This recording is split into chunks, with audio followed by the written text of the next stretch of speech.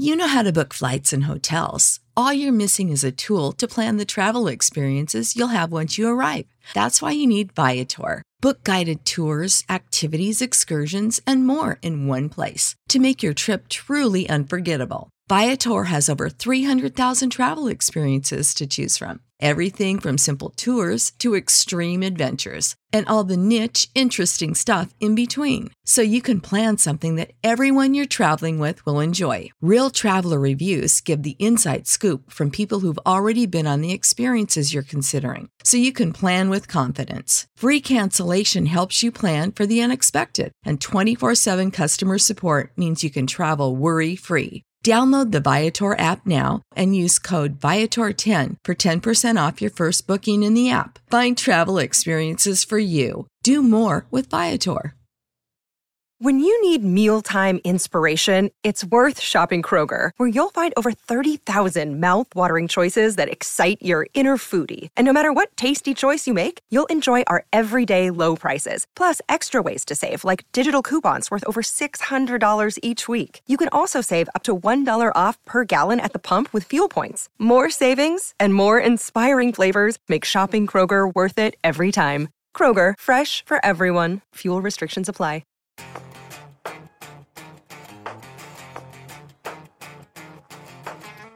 Hey guys, welcome to a very special episode of TFL Talk. That's because I've got my son Tommy with me today because Nathan is out actually test driving cars. Yeah, that's right. So we're having a really fun conversation, a really fun discussion today because we both took separate cross-country Tesla road trips, and we're going to talk about the experience, talk about whether it was good, terrible, bad, ugly, all of it, and also talk about some news, answer some questions, and have a nice little fun podcast today. Yeah, first of all, it was pretty terrible. So I drove from Marco Island back to Colorado, which was 2,000 miles. You drove from basically Disneyland to Disney World, which was 2,500 miles in a cannonball. And so we basically started in Colorado, drove to Southern California, drove to Florida, drove to Southern Florida, and drove back to Colorado. I think we put like 8,000 miles in a span of like 5 to 8 days on our Model 3 Performance. And we learned a lot, Tommy, and a lot of it was not, some of it was good, but a lot of it was not good, at least for me.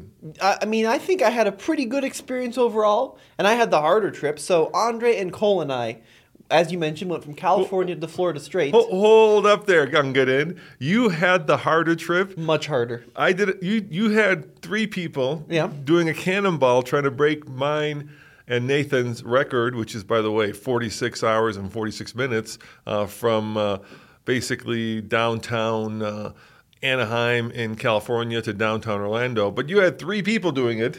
Yep. I drove for 3 days by myself. Yeah, but you got nice stops overnight. You could take your time. There was no time crunch. One of the hotels I stayed at, this Quality Inn, smelled like some dog had done its duty on the rug, and they put down a lot of perfume and disinfectant. I hate that. You know, when you walk into a room and you're just like engulfed in the smell of like perfume and disinfectant because you know something really bad happened.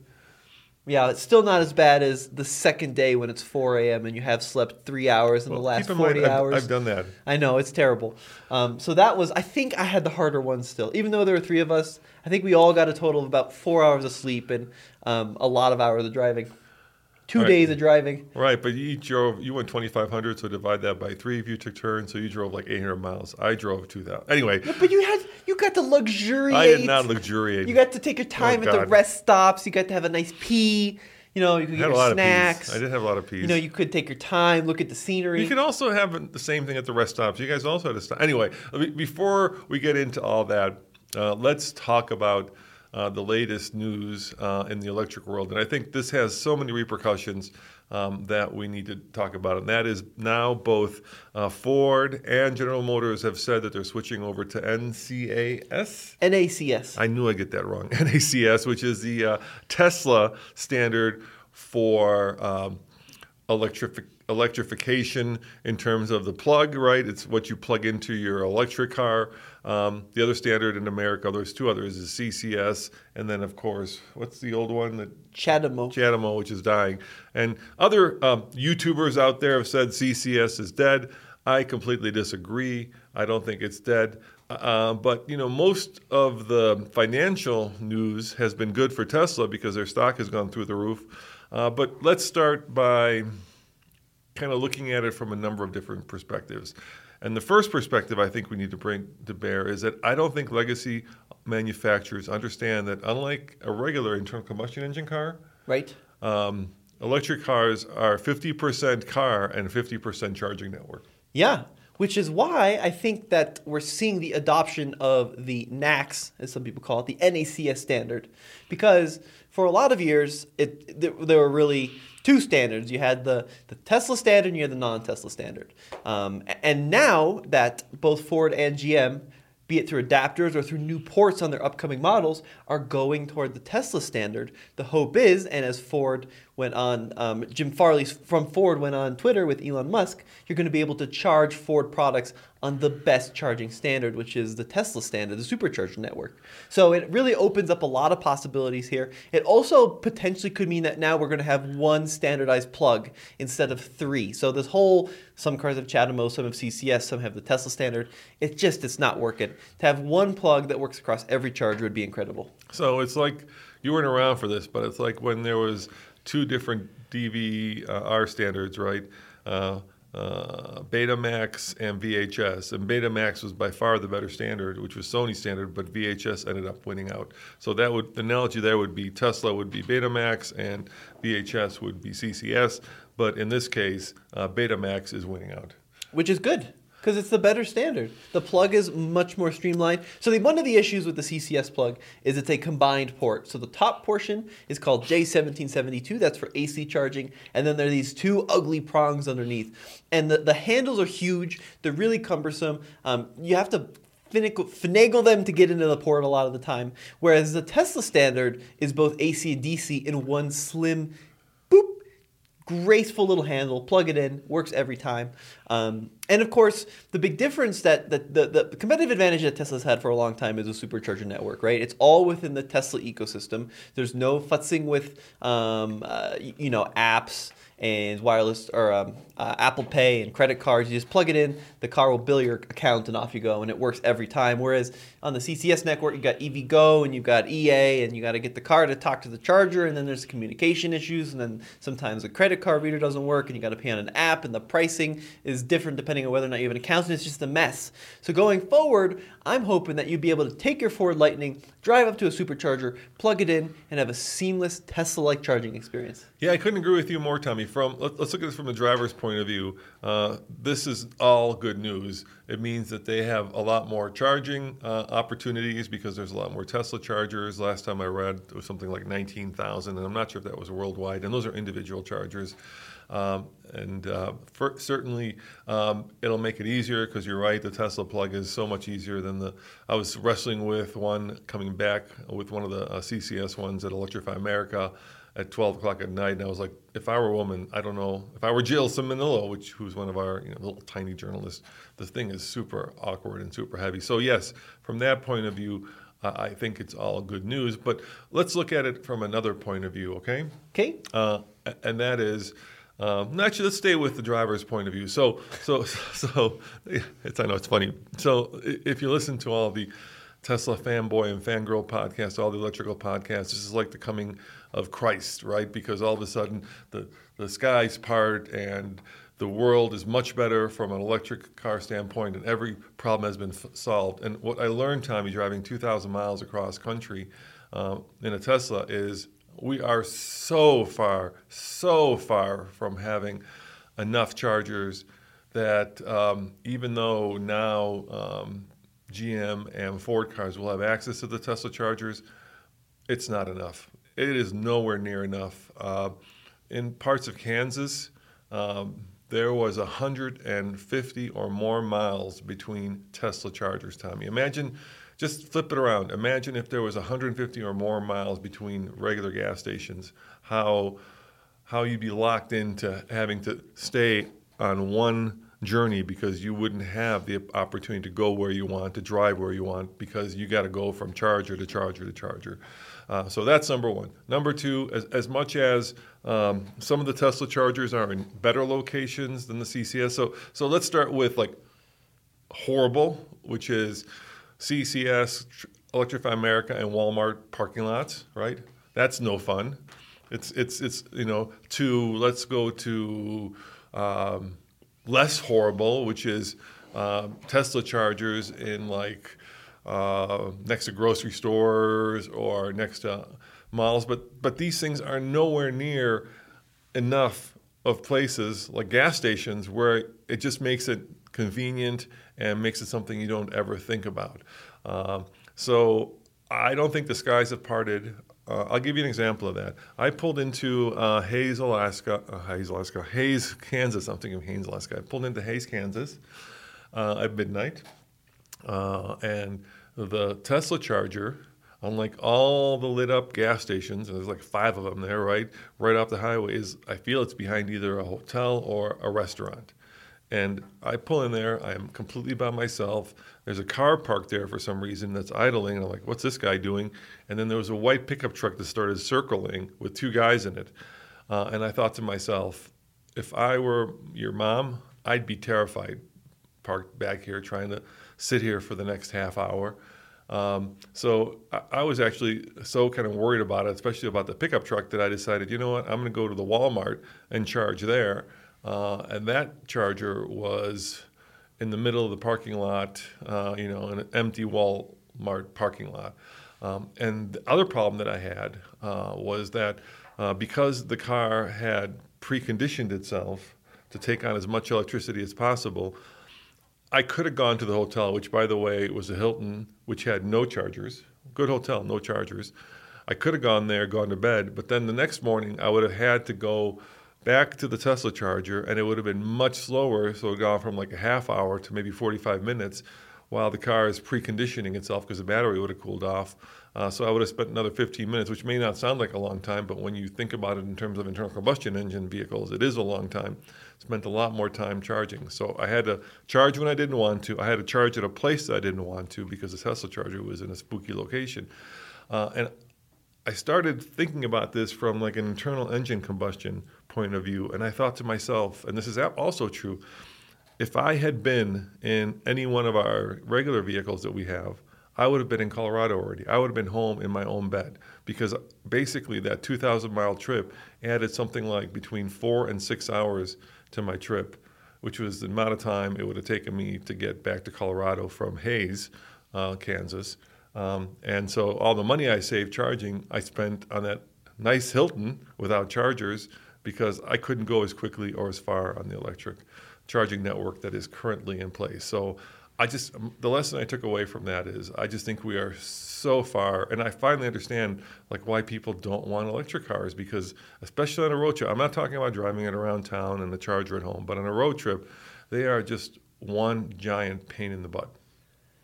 Sorry, that was quite the rant you just did. That was like quite 4 minutes of talking. I know. Sorry about that. I have a very different experience. Okay, let's hear yours. So first thing, there's about 17,000 superchargers in the U.S. Yes, individual ones. Individual. Not stations. And if you rewind to 10 years ago, there were 0. So Tesla's built 17,000 superchargers in 10 years, which is pretty remarkable. And that's a curve that they're pushing faster and faster and faster. Tesla has not taken the foot off the pedal. They're building more, and they're building more regularly. Absolutely agree. Second thing I noticed, I actually found the chargers to be very readily available. And I think on your route, apart from maybe 1 or 2 sections in Kansas, there's a lot of instances where you're actually skipping past superchargers. Oh, God, yeah. So I don't think it's fair to say there aren't enough chargers, because it used to be that you had to full charge your car just to make it to the next one that was 200 miles away. On I-10, through super rural parts of Texas, we were coming across a charger every 70 to 80 miles, maybe 80 to 100 miles. How many gas stations do you think are in between those 80 miles? Yeah, there's probably 3 times as many. But 3 times? In rural Texas. 300 times. Dad, in rural Texas, there's parts where you're going 50 miles without anything. I know, but there are towns that have gas stations that you could drive to. Sure, but I'm saying it's still very doable. In some cases, we were skipping 2 or 3 superchargers every time we drove. So it's not like you're constantly searching for them. Fair. I'm not saying you're searching for them. All I'm saying is when you put it into context from an internal combustion engine point of view, it's lacking. And what ends up happening is you don't have control of your route. right? And I'm sure that's going to change. Like you said, they're building a lot more. So when you're driving the trip I did and you see an interesting, let's say, museum you want to go to or you want to go visit some friends, right? You can't do that right now because what will happen is you will not have enough power to make that optional excursion, because the way the superchargers work is they are basically far enough apart where you go from one to the other, and yes, sometimes you can skip them with maybe like 25% of power left in the car, maybe less than that, right? Well, what you end up doing is you end up being kind of tied to that computer program that's running in the Tesla, telling you this is how long you have to stay here to charge.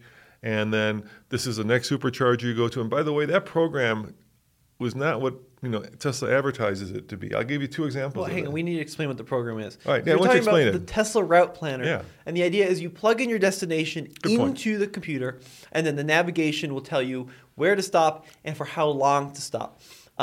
It's pretty cool. So it'll be like you're starting with 87% at the beginning of your journey. You're going to drive 150 miles. And you're going to stop for 15 minutes. Then you're going to drive 110 miles. You're going to stop for 10 minutes. You're going to drive 200 miles. You're going to stop for 30 minutes. So it looks at the route and it comes up with a basic plan on how to get you from point A to point B, and it shows you to the exact percentage what you're going to arrive at the charger with. So sometimes it's like you're going to arrive with 15%. Sometimes you're going to arrive with 10. Sometimes you're going to arrive with 20. So it knows exactly what the route is and how long it should take you. Yeah, which you think would be ideal.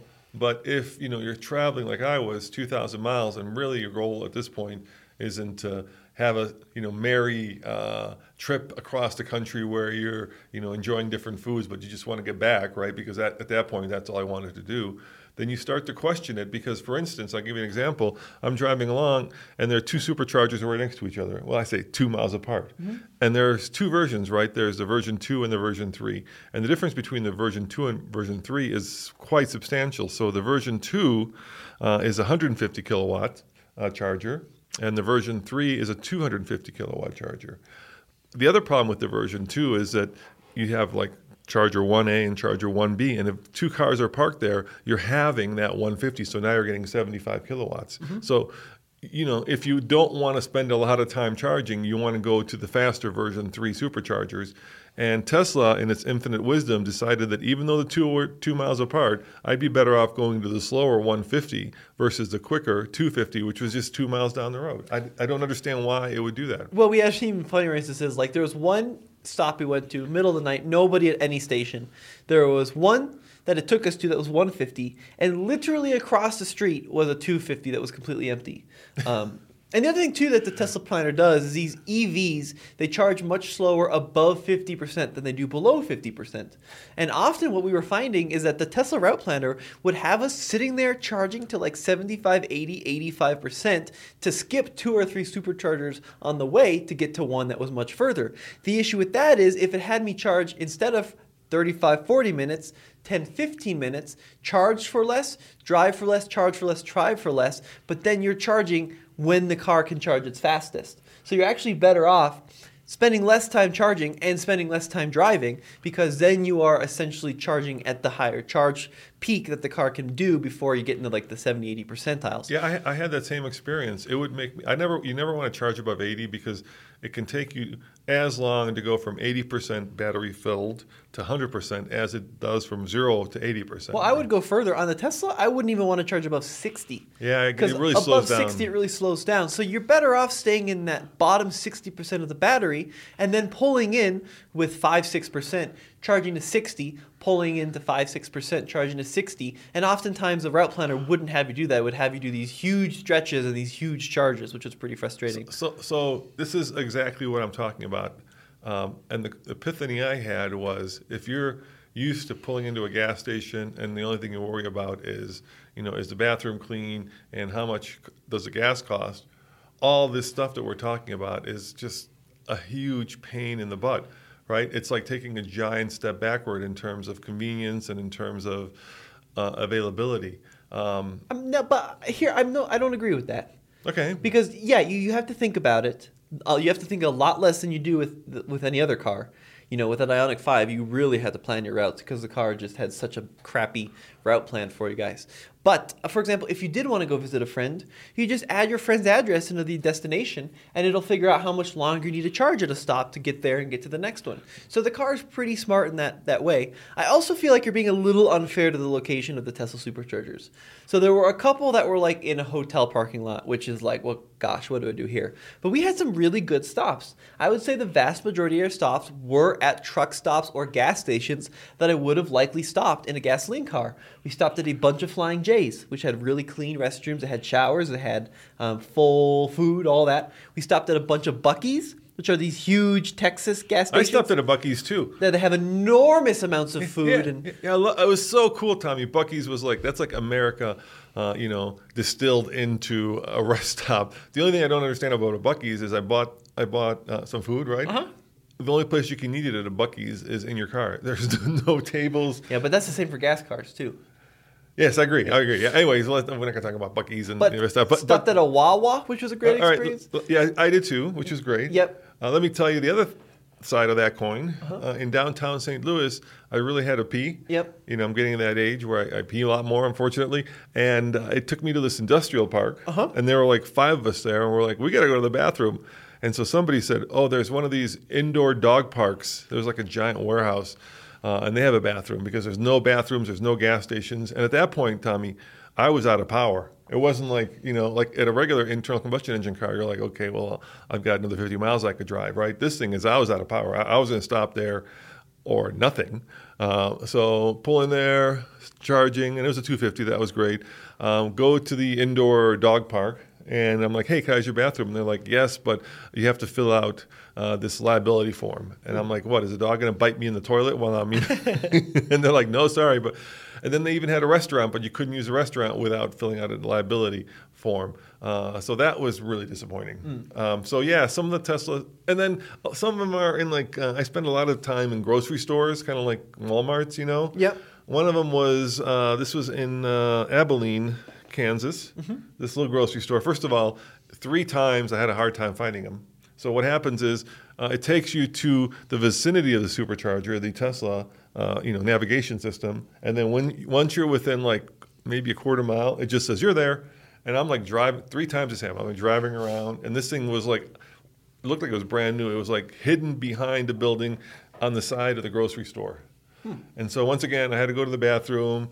And I'm like, hey, can I use your bathroom? And they're like, yeah, go through the brown doors. And basically, I went into the guts internal of the grocery store using an employee bathroom, which was weird and awkward. And I wouldn't have done it because, I just didn't want to be in the internal workings of a grocery store, but I had to pee. And then the other one was in Marietta, Georgia, where it took me to this little shopping center where there was a liquor store, an Indian restaurant, and then you're stuck in the position of having to go and ask permission at a restaurant that you're not eating at, whether you could use a bathroom, which is also awkward. And that one was also hard to find. So all this is, in comparison to a gas station, which is around every corner off of every exit. You know how to book flights and hotels. All you're missing is a tool to plan the travel experiences you'll have once you arrive. That's why you need Viator. Book guided tours, excursions, and more in one place. There are over 300,000 travel experiences to choose from, so you can find something for everyone. And Viator offers free cancellation and 24/7 customer support for worry-free travel. Download the Viator app now and use code Viator10 for 10% off your first booking in the app. Find travel experiences for you. Do more with Viator. Support for this podcast and the following message come from Corient. Corient provides wealth management services centered around you. They focus on exceeding your expectations and simplifying your life. Corient has been helping high achievers just like you enjoy their lives more fully, preserve their wealth, and provide for the people, causes, and communities they care about. As one of the largest integrated fee-only registered investment advisors in the U.S., Corient has deeply experienced teams in 23 strategic locations. Corient has extensive knowledge spanning the full spectrum of planning, investing, lending, and money management disciplines. Leverage Corient's exclusive network of experts to craft custom solutions designed to help you reach your financial goals, no matter how complex they may be. Real wealth requires real solutions. For more information, connect with a wealth advisor today at Corient.com. That's Corient.com. Corient.com.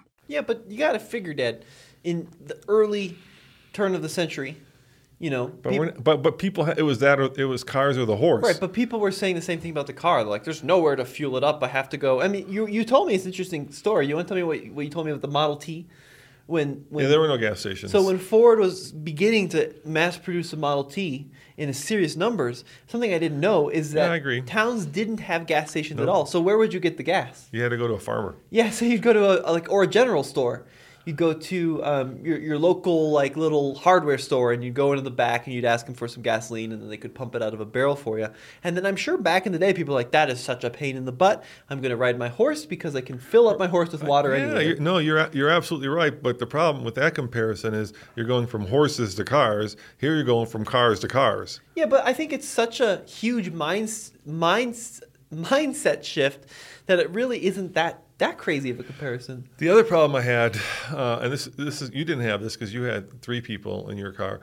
The Tesla navigation system does this really good job of telling you, like you click on either a knife and a fork, so it tells you what restaurants are nearby. You click on a bathroom, but that's all well and good if you're not the one driving. Yeah, it can be hard because when you're driving, trying to figure all that out is very difficult and dangerous. The Tesla also does a thing where it shows you all the superchargers, and so you can select different superchargers you want to go to. Same problem, right? When you're driving, it's hard to do that because obviously you need to be paying attention. And if you guys are talking about full self-driving or advanced autopilot, all that is hands-on, eyes on the road. It doesn't allow you to like turn it on and then start playing with the navigation system. You still have to keep your hands on the wheel and your eyes on the road, or the car yells at you. Now, I don't want to make it sound like, I'm not trying to be a huge advocate for EVs here because it was a much longer trip. So I'm not going to tell you the full time. Yeah, so Tommy tried to break mine and Nathan's record. Him and Andre set off, and we will be publishing that video. So we're not going to give it away whether he broke it, but we figured, like I said, with electric cars, half of it is a charging network. We figured he could break in a Tesla. So tell us how it went with the boys. Okay, so I won't tell you the full time, but figure, because I want you to say between the EV video, but it was just under 2 full days of driving. I'll put it to you that way. Yeah. So you were 46. Yes. So figure somewhere around that time. Not going to tell you the exact numbers, but let's talk about how long we ended up charging to drive 2,500 miles. Yeah, tell me about that. So because I kept track of all of our stops. So we stopped 19 times over 2,500 miles. So let's compare. Let's just compare that to a car. Let's say a typical car can go 300 miles on a full tank, right? Which is right. Yeah, but can the driver go 300 miles on a full tank? No. But let's just talk about fueling, right? So to go 2,500 divide. Be about 9 let's stops. Let's go 250. Yeah. Yeah. So maybe you would have to stop maybe 8 more times. Yeah. Based on just... If you go 250, yeah. 8 or 9 more times. Right. Exactly right. But you may have stopped anyway to go to the bathroom or whatever. Eat. So our average charging stop was 21.1 minutes. Wow. So at first, we were following the route planner, and we were stopping for 30 minutes, 22 minutes, 33 minutes, 35 minutes, 35 minutes. And we were like, this is stupid. So what we ended up doing, kind of the secret sauce we found, is we would drive for an hour 45 to an hour 55, and then we would stop to charge for 15 to 20 minutes. Drive for an hour 45 to hour 55, stop for 15 to 20 minutes. And that seemed to be the fastest way across the country. Keep in mind, we were sticking to the speed limits. We're not breaking any laws here. It's all about the charging network and how you can optimize the car. So we stopped for a total of 402 minutes over the course of 2,500 miles. So what's that in hours? That is, 402 divided by 60, 6.7 hours. So if you were doing gas, you could have stopped. It's hard to say. It depends how long you would have stopped to eat, right? Yeah, I mean, that's admittedly a long time. Figure in a gas car, if you were really trying to break the record on that trip, you probably could have, I don't know, what do you think? You probably would. 10 charging stops, so 10 fueling stops. If you could keep them down to 7 minutes of fueling stop, you'd be 70 minutes of gas station time, so about an hour. Yeah, so about 4 hours less. No, about 5 hours less. 5 hours less, yeah. So that's a 5 hours. 5 hours more than the gasoline car. And it also cost us $277, which is pretty expensive. Maybe a little cheaper than a gasoline car, but not that much cheaper than a gasoline car. A couple other interesting things that we found. Can I ask you this? Yeah. Did all of the Tesla chargers work? Yeah, we didn't have Every a single. We didn't have a single outage. And did you ever have to wait? No. That's pretty good. Yeah. I had the same, so that is a huge plus. I never had to wait. Once I did arrive, I think this was in Marietta, and there was only one stall left. But yeah, all of them worked every time seamlessly. So another interesting thing we found, going through the rural parts of Texas, Yeah. right, there was probably a charger every 90 to 100 miles. Okay. So we might skip one charger. But we also found that in a lot of the instances, every town there was a supercharger, there was an Electrify America charger. And you're probably thinking, well, no need to go to the Electrify America charger because you're on the supercharging network. Well, through pretty much all of Texas, all of the Tesla chargers are rated at 150 kilowatts. But I started noticing that if you were to go across the street to the Walmart, you could go to an EA station that was rated at 350 Yeah, kilowatts. they got those, what are they called, ultra fast, I think. So 2 times we would have the car navigating the supercharger. It's warming up the battery, it's getting it ready to go, and at the last minute we go nope, and we bang hard left and plug into the EA. And that was actually a great experience. And on the 150s, we were averaging probably 120 to 130 kilowatts. On the EA though, we were pulling 170, 180, 190. Because it's rated higher. Yeah, so I think the Model 3 performance that we used is rated at 250 max. I saw 253 for about 22 seconds before it. I also was shocked at the charging curve. So this is another thing you don't have to worry about in an internal combustion engine car, right? How fast does the gas flow into your car unless there's something wrong with either your car or the gas station, which happens but very rare.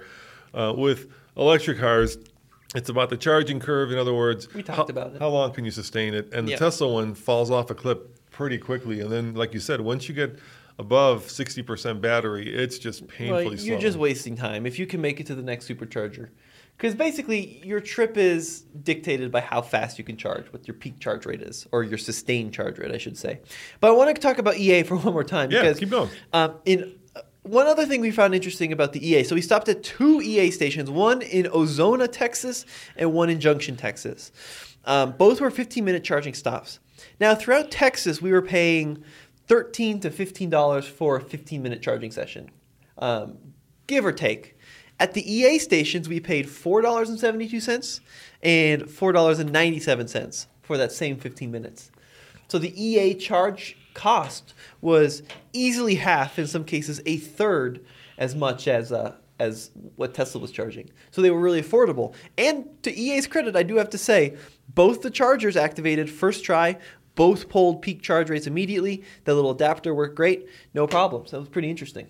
Yeah. I also like the fact that EA stations have screens. Yep, so you know what's going on. So you know what's going on. That's another thing.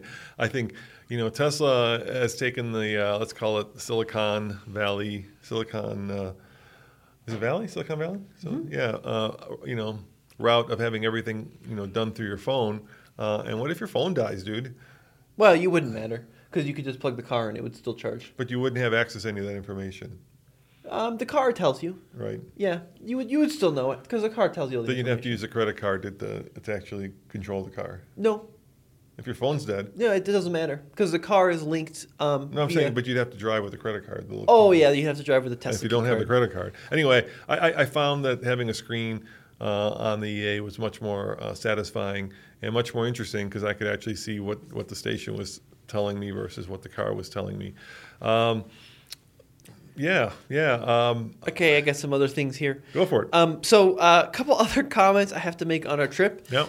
Tesla has gone away from using radar cruise control, and it's all camera based. I had phantom braking so many times. Absolutely garbage. It's Absolutely horrible. garbage. So they say it's just as good and it saves them money, but what ends up resulting is you'll be cruising along at 80 miles an hour, and then the car will randomly slow down to 65, and then 55, and then 50, and there's no reason for it. And it's because the camera sees like a hill, or it sees, we saw a lot of change in the color of the pavement. Like if it went from I saw that too. a black to like a light, the car would often just slam on its brakes. So once again, Kansas. I'm driving through Kansas, right? Mm-hmm. And there are these like optical illusions that happen on the road ahead. Usually it happens when you go over a hill. And actually it happened like 4 times in a row going over these little overpasses where the white pavement, because of the way the shadow was, would look dark, right? Yep. And the Tesla would slow down. So I actually started recording that on the video camera. But of course, the way life works, you never get to do it after I did it 4 times in a row. But the most terrifying one, and luckily I was in a part where there was nothing, the car went into not just phantom braking, but phantom emergency braking. Oh, geez. It hit the brakes full on. And I drive, okay, I'm going to admit this, I drive like 5 miles above the speed limit, especially in places where there's no one around. And I went from like 80 miles an hour to 30 miles an hour like that. And if there had been a car behind me, I would have been rammed from behind. And you're right. And the other thing that happens is I went through a really hard rainstorm. The little camera stopped working. Yeah. There's just a lot of problems, and like the lane centering is sometimes good, and it's sometimes just very intrusive, and it sometimes just gets it completely wrong. It's not super well integrated. You know, for a company that really established lane centering and really revolutionized this whole idea of level 2 autonomy, they've really come fallen compared to where they used to be. And even now that, like, for example, I kept thinking how wonderful that trip would have been with GM Super Cruise. Yeah. And Super Cruise only works on pre-mapped highways, right? Right. But it is such a confidence-inspiring system, and it's full hands-off. Eyes on, of course, but hands-off. And that trip would have been so much more relaxing with Super Cruise compared to the Tesla Autopilot system. So I'll talk about the good and bad. I found Autopilot to be good when I was tired. Especially because I think it took me 3 days to do that trip. And by the second day, I was driving maybe 15 hours all day. That's a long, and by the end of it, I was pretty tired. And I think Autopilot in those situations really helped. What I didn't like was we didn't pay for enhanced, we actually paid for full self-driving when we first got the car, and we found it to be pretty useless. Well, we bought the subscription, not the $15,000 package. Right, but it's the same thing. Yeah. But we found it to be pretty, so after a month, we just gave up on it. And in that case, when you signal, it actually changes lanes for you. With Autopilot, every time you signal, it turns off Autopilot, you got to engage it.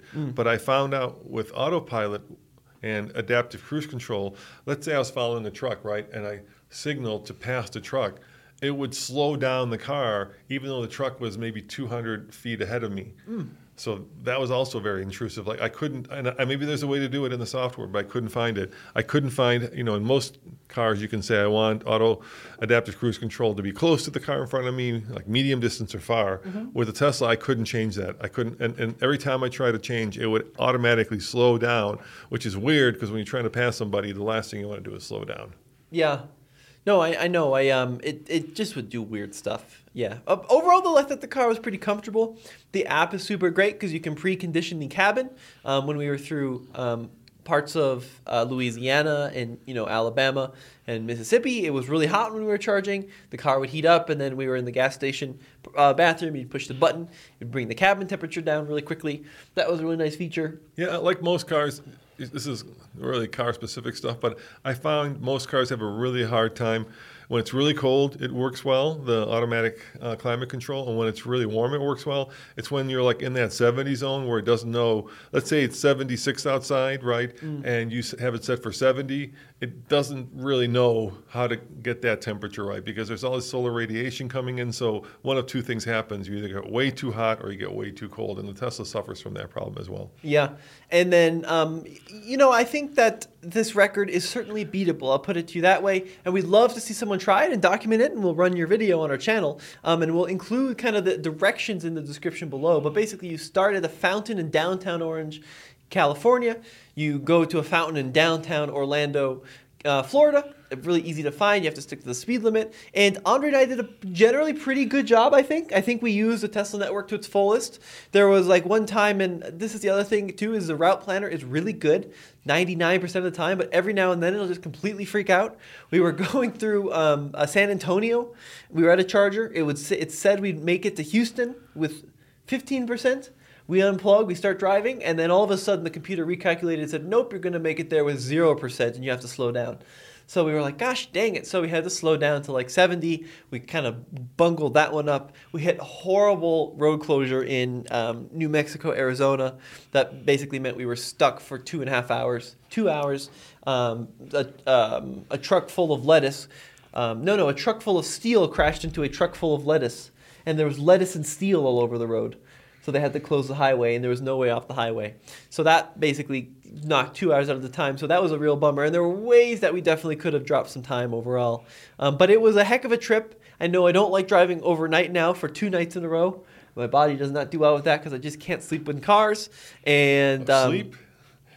I can't sleep in cars. Really? I can't. Yeah, I can sleep on planes.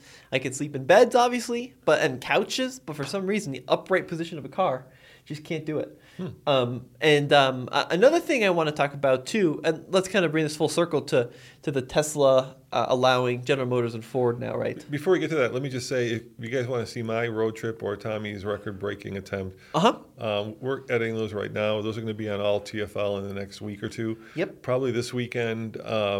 If you're listening to this, we're time traveling, so it'd be the previous weekend. We're going to do my road trip, so if you want to see my road trip, it'll be up. And then coming up next weekend, we'll do the record-breaking attempt to see if Tommy and Andre broke mine and Nathan's record. You were going to bring it around full circle, Tommy. Yeah, because, Tesla opening up their plug standard is not new. Elon said that he was going to do that years ago. Yeah. But there was one manufacturer, Aptera, right, that said they were going to launch their car with it, and then they never ended up launching the car, and they're still, it's a whole thing. Yeah.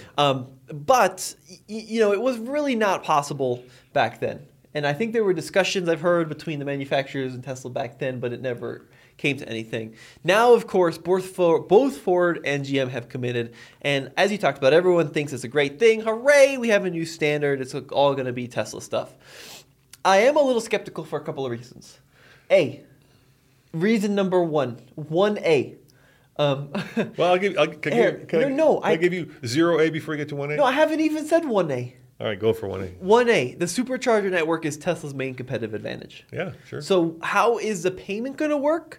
Are Ford drivers just going to be charged at the wazoo to use it? Are GM drivers just going to be paying hundreds of dollars per charging session? That's my first skeptical thing. I think it'll be the same for everybody. What's your 2B?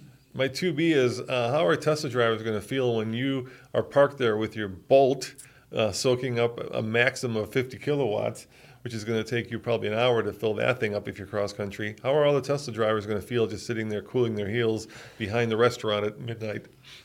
When you need mealtime inspiration, it's worth shopping Kroger, where you'll find over 30,000 mouth-watering choices that excite your inner foodie. And no matter what tasty choice you make, you'll enjoy our everyday low prices, plus extra ways to save, like digital coupons worth over $600 each week. You can also save up to $1 off per gallon at the pump with fuel points. More savings and more inspiring flavors make shopping Kroger worth it every time. Kroger, fresh for everyone. Fuel restrictions apply. Save big on brunch for mom, all in the Kroger app. Get half gallons of delicious Kroger milk for $1.29 each. Then get flavorful Tyson natural boneless chicken breasts for $2.49 a pound, all with your card and a digital coupon. Shop these deals at your local Kroger today, or tap the screen now to download the Kroger app to save big today. Kroger, fresh for everyone. Prices and product availability subject to change. Restrictions apply. See site for details.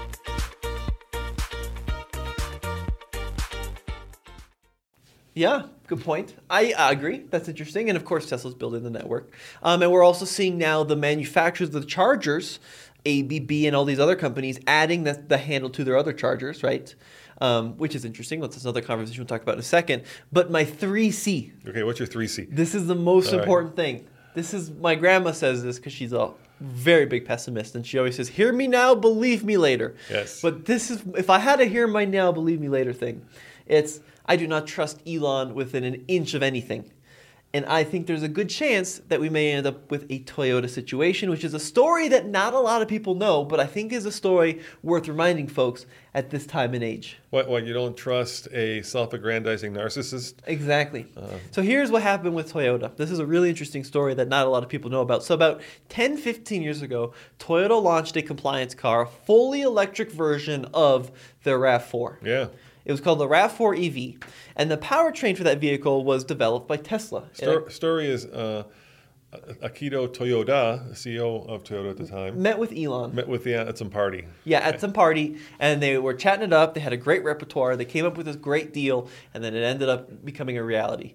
Tesla was going to do the drive units on the RAV4 EV. take care of the powertrain, right? It's going to be a big happy thing. Toyota's going to sell them, and it's going to be this great symbiotic relationship. Tesla said it's going to be this price to do per unit. Toyota said, great, we're going to do that. When Tesla batteries, Tesla power, Tesla drive units. When Tesla delivered the final product, Toyota has a really strict regiment toward reliability standards. Of course, they have the scale that they rank all their cars on, and I think it's out of like 900 or 1,000 points. Yep. And the car has to achieve a score of like 950 out of 1,000 points. The RAV4 EV, when they ran it through its testing, was at like 310. It was so far below the Toyota standards. So Elon did not deliver on a reliable product. And then B, and this is the big deal, when it actually came into fruition, Tesla ended up charging Toyota so much money, so far beyond what they said it would be per unit, that they just absolutely lost tremendous amounts of money on all their cars. And then when they came to market, a lot of people started having issues with them. And I know that a lot of the Japanese people at that company felt very ashamed by the product and were very embarrassed about the whole situation. And of course, in Japanese culture, it's one of the worst things you could do to someone is make them feel shame or embarrassment. And Toyota got really screwed over by the deal, is basically what ended up happening. Yeah. And that is, in my opinion, and after talking to some colleagues in the industry, that is probably one of, if not the driving reasons that Toyota is so far behind on electrification, is because after that process, Toyota said, we're not going electric. This is not ready. We got so screwed on this deal. And now, of course, we're starting to trickle out some electric products like the BZ4X. But I'll tell essentially, Elon screwed Mr. Toyota royally. Just like that. I'll tell you my Elon story. You know, in journalism school, they tell you to be skeptical, right? Hopefully not cynical. You know, I've always been skeptical. That's kind of been my nature. And it's proved me right many a time. So when he came to Boulder 10 years ago and opened up the Boulder store, this is when they were just selling the Roadster, right? I sat there and I watched his presentation, and he talked about how he's doing this for the earth and how, you know, ideally this could be a zero carbon fix because you charge your cars at home with solar panels and then you never use any carbon whatsoever, and it's all neutral, yada, yada, yada. Fast forward to like 2 years ago or 3 years ago, and he became the crypto king. And I can't think of anything worse for the environment than crypto, because it uses more energy than the entire country of Norway for this bullshit, like kind of, you know, crypto mining. So I don't know how in one breath you can be, you know, carbon neutral, and the other breath you can be investing billions in crypto, unless you're, you know, just out for the money. Yeah. And I agree. And then he, you know, and I respect the fact a lot that he started an American car company, which is great. Most people somehow seem to forget that Tesla is American, but they are, which is wonderful. You know, he all of a sudden then decided to start production in other countries, which is fine.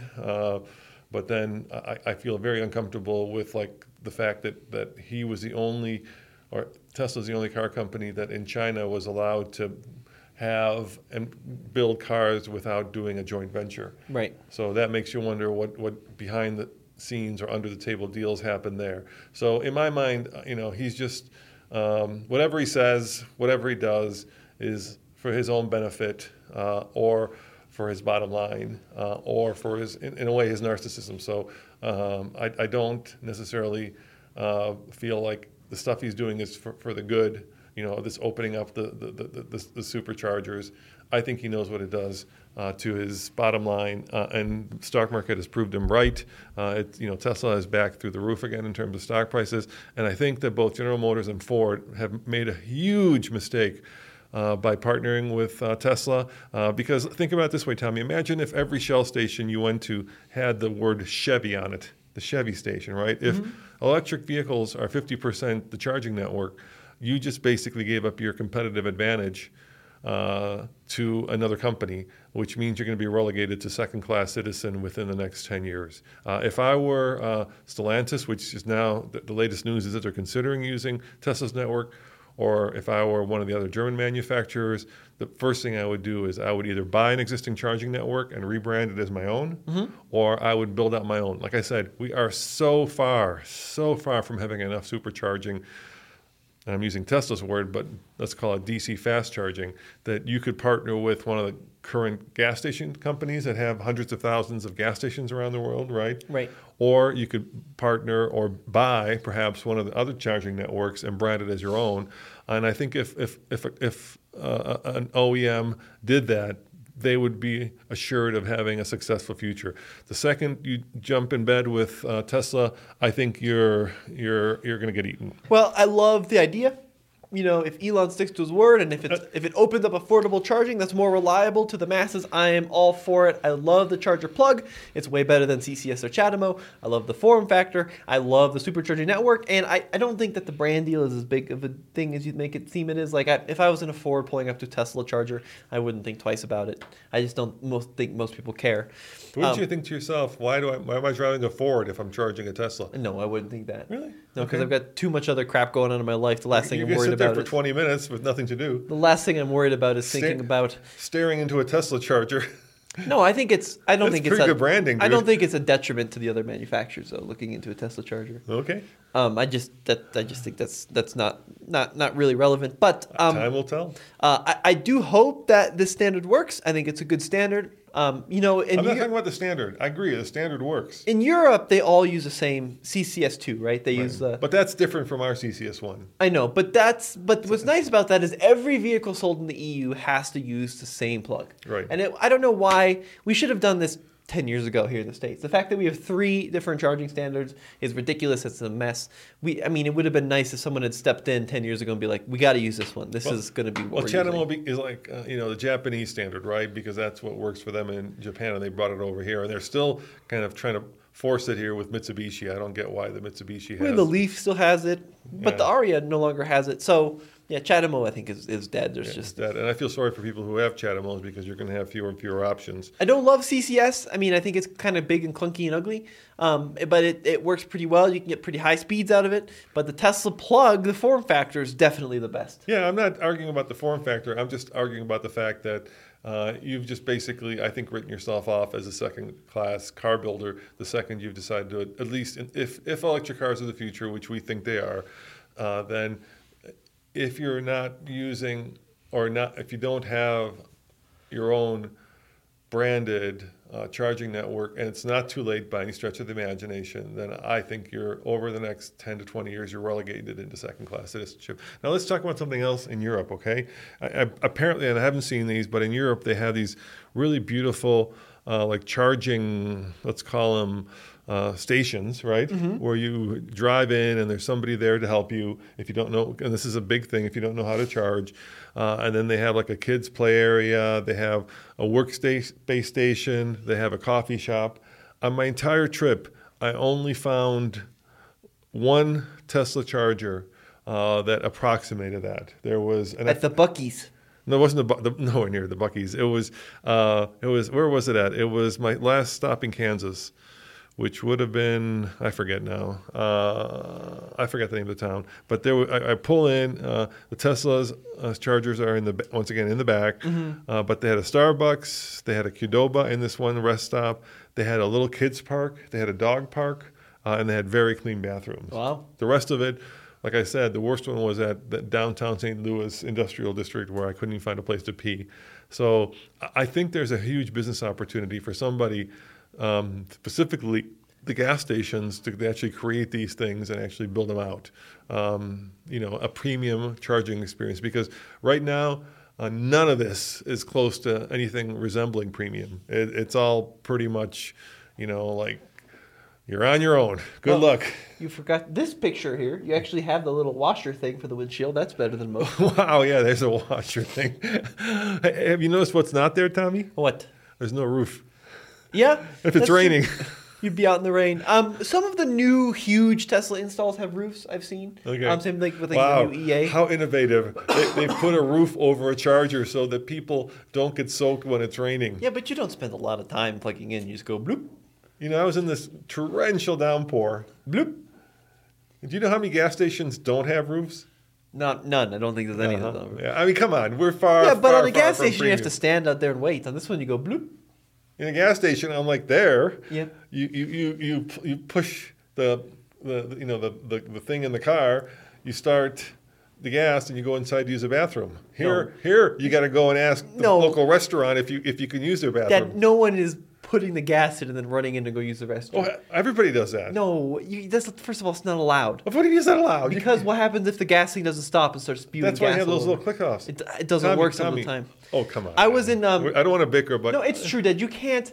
Please, people, don't leave your car when it's filling up. That is, Dad. I've never seen you do that, and you really shouldn't do that. That's terrible advice. I was in. I'm not saying to do that. I'm saying that's what everybody No, does. I was in South Dakota. It was a whole thing. Last year I was in South Dakota with Yeah. Kira, and there was somebody filling up a car, and they went in to use the bathroom, and it didn't click, and they ended up spilling 5 gallons of gas on the pavement, and they had to call the fire department. So it's a terrible thing. Honestly, that I've never seen anyone. You know leave what's the even car. the worst thing, and don't ask me how I know this. What? When you drive off with the nozzle still inserted in the vehicle. Exactly. You know what happens? Yeah, I know. It breaks away. There's a breakaway. Don't ask me how I know. What you should That's do. another story. What you should do is just stand there where your car is filling up and then put it back. Nobody does that. Everybody goes That to honestly, the bathroom. I've never seen anyone leave to go to the bathroom Okay, while their all car right. is filling up All with right, gas. all right, guys, in the comments below, let us know if you've seen people on a road trip, insert the nozzle, hit the little gas thing, click. Some states don't allow you to do that, but the places do, click it into place so it's, and then go to the bathroom That's or so go irresponsible. get a drink. No, I've never seen that. Wait, what is irresponsible? It is irresponsible. I just explained why. Are there If any it- signs there saying, hey, don't, stand Yes, by I think you legally have to be with your car while it's filming. What is this? Dad, you can't leave the car while it's filming. Where are you getting this? The gasoline police? No, I'm serious. Google it, please. I'd love you to Google this. Let's see. I've only spent 50 years of my life maybe doing this wrong, so I'd love to learn. No, you're never supposed to do it. Well, this is you saying it, No, that's what JD Power says. not J.D. Powers. Give me like an enforceable statute that says that. In many states, it is illegal to walk away from your car while filling up. This is according to Quora. What's Quora? It's like a question and answer site. That's the source I I'm trust. Dad, I'm serious. It's really not a good thing to leave your car while it's filling up. I'm not saying it's a good thing. I'm just saying everybody does. There's a lot of things that aren't good that people do. That's just the way life is. Yeah, but it's a really terrible idea. So I guess if you're believe in Tommy's statement, which I believe, but I'm just saying people do, then that's another one for Tesla because you can certainly walk away while it's charging. You can leave that thing sitting there for as long as you want. Are there idle charges? Does Tesla do idle charges? I do believe they do, but if you're charging up to 100%, So that's another thing we got to discuss about charging, right? this is here we go. This person interviewed a trooper. Here we go. This is really interesting. What does the trooper say? Let's hear it. Then we'll talk about idle fees because we had a pretty bad experience with that as well. Nowhere in the law does it say you're not allowed to pump gas specifically, but the law does indicate that you are not allowed to leave your vehicle running and unoccupied.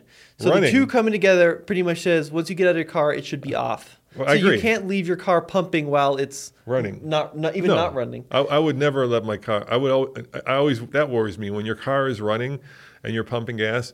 That seems like a very dangerous situation because a spark could come out of the back of your tailpipe, and if there's gas fumes, yeah, no. Do not let. I agree. Do not leave your car running while you're pumping. But while the car is not running and you're pumping, I think it's fine to walk away. Anyway, I think we've You're beat going this. to get so many comments. I think Dad. we've beat this dead horse. That's fine. We'll get comments. Okay. Okay, so let's talk about idle fees. Well, we Idle- only have a couple minutes. I know, but we had a really interesting experience with that. So we drove we went to visit your grandma, my mom, on Marco Island, and kindly they actually in her complex had installed a charger. What was it called? The name of the network? I don't remember. It was like Hudo or something. Vudo. Go Gulo. No, it's some silly name. Well, you have it. I don't You have have it it. anymore. You got rid of the deleted app? it, yeah. Okay, I think I deleted it. take a look. Anyway, I want to get this right just for No, I don't have fact's it. sakes. It was like GOO. No, it was like Hudo. Anyway, never heard of it, charging network. And I'm like, woohoo! I Can I clarify? Yeah. It was a level 2 charger that the building had installed. You don't know who installed it. Well, the building installed it. They didn't install it. How do you know? Because Bubby told me they had a big vote on whether or not they should pay to install these chargers. All right. So they installed them at this apartment complex. Yeah. And then typically with those, like with a charge point, the complex sets the idle fees. Right. So it was like 25 cents a kilowatt hour to charge there. Yep. 25 cents to activate, but then 42 cents per kilowatt hour of idle fees. No, 42 cents per minute of idle fees. 42 cents per minute. 42 Yes, freaking right. cents per minute. So what that means is, not in a supercharging or DC fast charging situation where you're on the road, but in a place where you would normally plug your car and let it hopefully charge overnight, right? They were going to charge you, do some math for me, 42 cents a minute to sit there after the vehicle is done charging. So let's say you were flying in or you went somewhere and you let it sit there by accident for, I don't know, let's say 5 hours. So 5 times 60 times 42. Be $126. It would cost you $126 if you left it by accident or by forgetfulness or because you had an emergency for 5 hours after the car was done charging. Now, if anything's going to kill charging, it's that, Tommy. That is just, crazy. Crazy. Absolutely crazy. That is the smartest thing that building could do. Okay, why? Because there's, I think, 500 residents in that building. And they're all over 80 and none of them own electric cars. They're all over, but eventually they will. And I know how old people are. They're just going to park. They're going to be very inconsiderate, and they're going to leave the thing plugged in until it gets to 100%, and it's going to be there. There needs to be an incentive to move your darn car. That's not an incentive. That is the best incentive you can, is money. But that is not an incentive. That is highway robbery. I think it's a good idea, because if you don't, people are just going to park their car there, and then you're going to pull up to charge. You're going to be dead. Right? You can't charge there because someone has parked their car for 6 hours at full and you can't park there. And then you're going to be pretty darn pissed off. Once again, is this an issue that you have to deal with in an internal combustion? Is this better than the current system? Good God, no. Now it's somebody basically using, I would say, predatory capitalism to take advantage of old people. Because if anybody's going to forget to move the car, it's old people. You're living in a world of millennials. I'm living in a world of 80-year-olds who barely have the memory to turn off the oven, let alone, leave their car, forget about the fact that their car is charging and it's going to cost them 41 or 42 cents a minute after the thing is done charging. That is just competitive capitalism at its worst. And once again, not better than internal combustion. Okay, well, let us know what you think in the comment section below. I think that we have had a very spirited conversation here. We would love to hear input. Yeah. And as always, you think I was too down? Because people say I'm just too grumpy. Yes, you are very grumpy. Or is it just maybe it's just because I spent 3 3 days driving across country and I had to do it on somebody else's agenda, which was not my own. And for the first time, I thought to myself, what was the hardest moment? I'm in Hays, Kansas, right? And I'm sitting there at midnight charging at a Walmart, right? Thinking to myself, if I were in a regular internal combustion engine car, number one, I'd be home by now, which is true. Number two, I could fill up in the morning. Okay. And number three, what is this white truck driving around me for? Yeah. Right? That was just so unpleasant and so frustrating that I thought to myself, we need to get much better at this than in order for people to actually willingly adapt electric cars. And given this is a road trip situation, so I think if you're, once again, have a house and have a level 2 charger, none of this becomes an issue. Driving around town to and from work, it's all good. But on a road trip, oh God help me. All right, guys, well, let us know what you think in the comments below. This has been Tommy. Yeah, this has been Roman. Check out alltfl.com if you want to check out the video and see just how much, what a barrel of monkeys I had driving across the country. All right, see ya. Ciao. For the ones who work hard to ensure their crew can always go the extra mile, and the ones who get in early so everyone can go home on time, there's Grainger, offering professional-grade supplies backed by product experts so you can quickly and easily find what you need. Plus, you can count on access to a committed team ready to go the extra mile for you. Call, Click Grainger.com or just stop by. Grainger, for the ones who get it done.